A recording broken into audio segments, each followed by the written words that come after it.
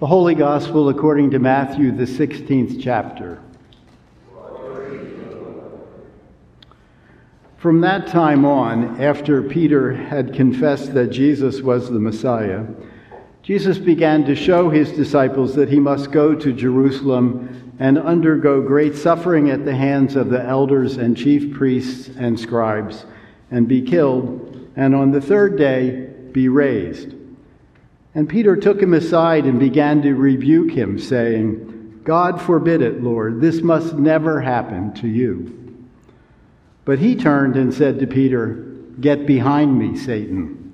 You are a stumbling block to me, for you are setting your mind not on divine things, but on human things."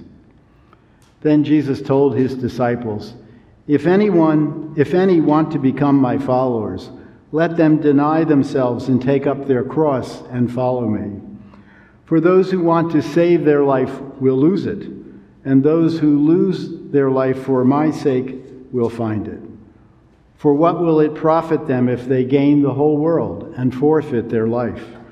Or what will they give in return for their life? For the Son of Man is to come with his angels and in the glory of his Father, and then he will repay everyone for what has been done.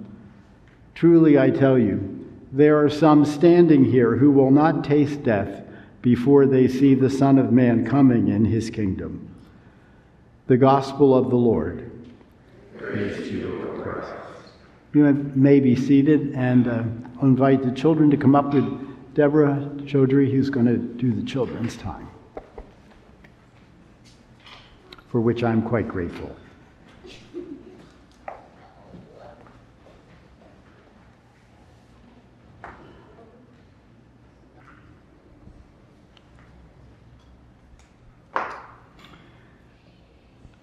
I wonder sometimes about the attraction to the dangerous in our culture.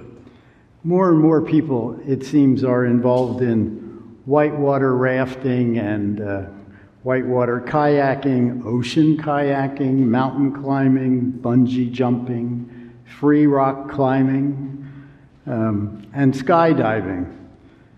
And even more, watch it on TV and video or read about it. Some commentators say that we're seeing this death-defying streak in our culture because modern life has become too soft, too comfortable. War seems far away to most of us in this culture. Few people work at jobs that require physical strength or are dangerous. So there are really very few physical challenges, so we create them.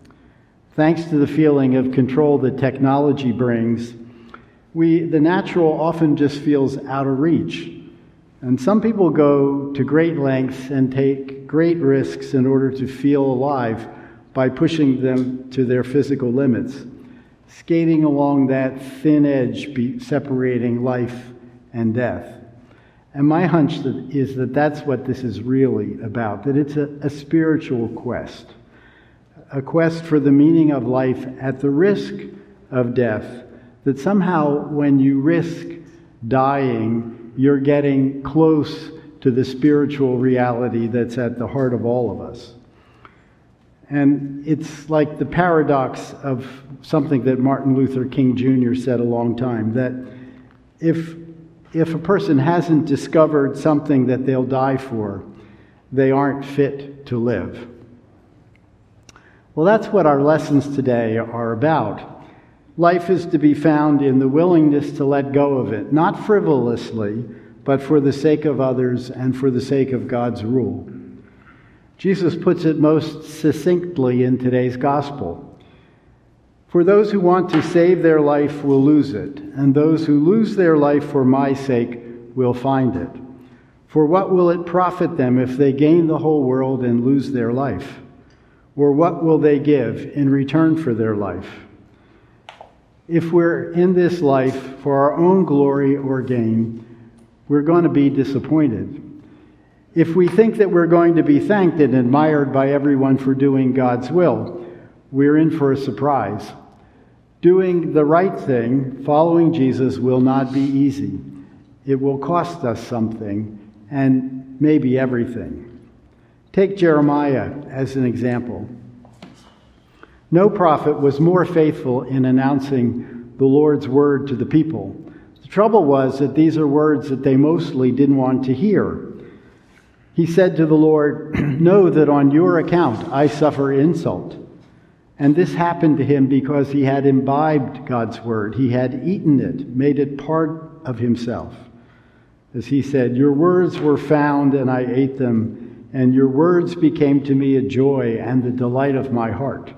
For I am called by your name, O Lord, God of hosts." God's word was a joy and a delight, but it brought him bitterness and loneliness. He felt betrayed.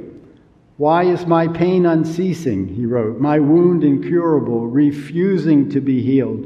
Truly, you are to me a deceitful brook, like waters that fail." But notice the Lord's response to Jeremiah. It's essentially, "Stop complaining, and I won't hold it against you. You are to be my mouth. It will not be easy. They will oppose you, but not destroy you."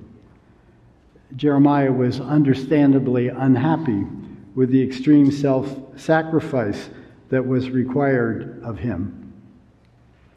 Today's gospel and first lesson are in line with the reading from Romans last week that was at the beginning of chapter 12, more of which we read today. Paul wrote, "I appeal to you, therefore, brothers and sisters, by the mercies of God, to present your bodies as a living sacrifice, holy and acceptable to God, which is your spiritual worship. Do not be conformed to this world, but be transformed by the renewing of your minds, so that you may discern what is the will of God, what is good and acceptable and perfect." Become a living sacrifice, Paul says. It's not something we usually want to do. The image here is of a body given up for the world to feast upon, like Jesus' body and blood given with the bread and cup of Holy Communion. But when we are baptized, we do present our bodies to God. It's a bodily action that conveys dying or drowning with Christ so that we can be raised with him. Next Sunday, Abigail and Colby and Elliot will be presented to God so that their lives, like ours, can be a living sacrifice to God. In the ancient world, sacrifices were useless from a practical sense. The sacrifice was burned up to produce a kind of incense for the gods, a sweet smell to please God. So sacrifice means to give up, to render useless for ourselves what is otherwise important. It means giving up control of what we are and what we have, so God can use it to do God's will. It is by becoming a living sacrifice that we become holy as God is holy. Our lives become sanctified, filled with the presence of God and joy in God. It sounds great, but it requires nonconformity to the world, acting differently from other people, and that's bound to bring trouble. It certainly meant trouble for Paul. A little reading in the book of Acts reveals how many times he was thrown out of towns and synagogues and thrown into jail. But here in chapter 12, and most of the book of Romans, the sacrifice that Paul is writing about is financial.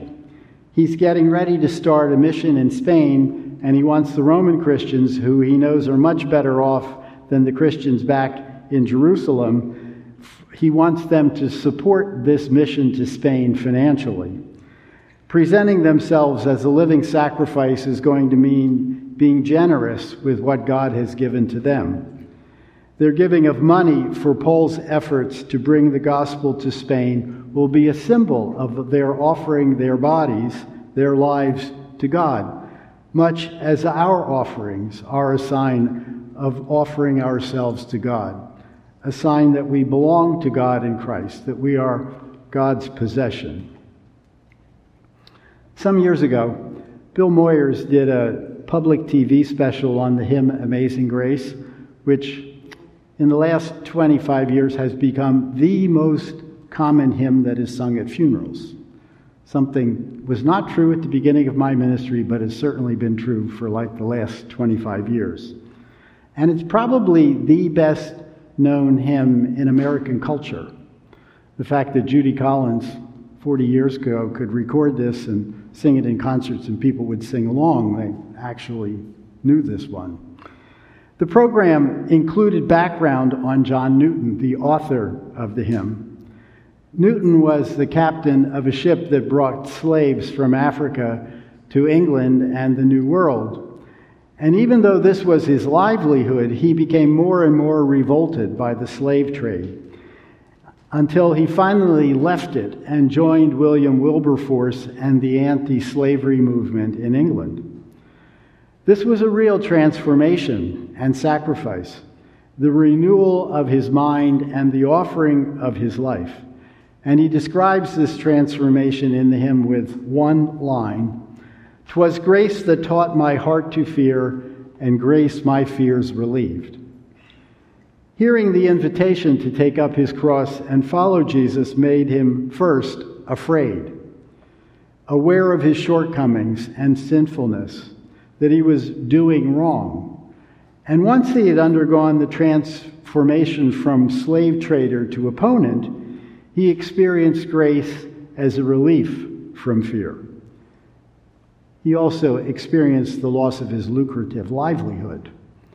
Newton did not take the easy way, but rather the way of the cross, the way of self-sacrifice. The easy way is to do what comes naturally, to take the path of least resistance. Jeremiah knew that followers of the Lord are called not to take the easy way, but to say and do what is right and true. He learned that sacrifice is a consequence of following. Paul invites us to present ourselves as an offering to God, and Jesus makes it clear that it's going to cost us something to follow him. The road to eternal life with him is the way of the cross, the way that will extract sacrifice from us, the way of risk for his sake, not just for fun. And we are placed on this way, this road, in baptism, as Abigail and Colby and Elliot will be next Sunday. Christ invites us to take this risk, to endure the pain of this challenge, in order to be part of something important, something that matters eternally, the household of God. We are challenged to invite people to join us in following Jesus on the way of the cross, to lose their lives in order to gain them back again. Jesus invites us to follow him on the road of self-sacrifice that leads to eternal life, the eternal life that he gives. Let us join him on that road with anticipation and hope and joy. Amen.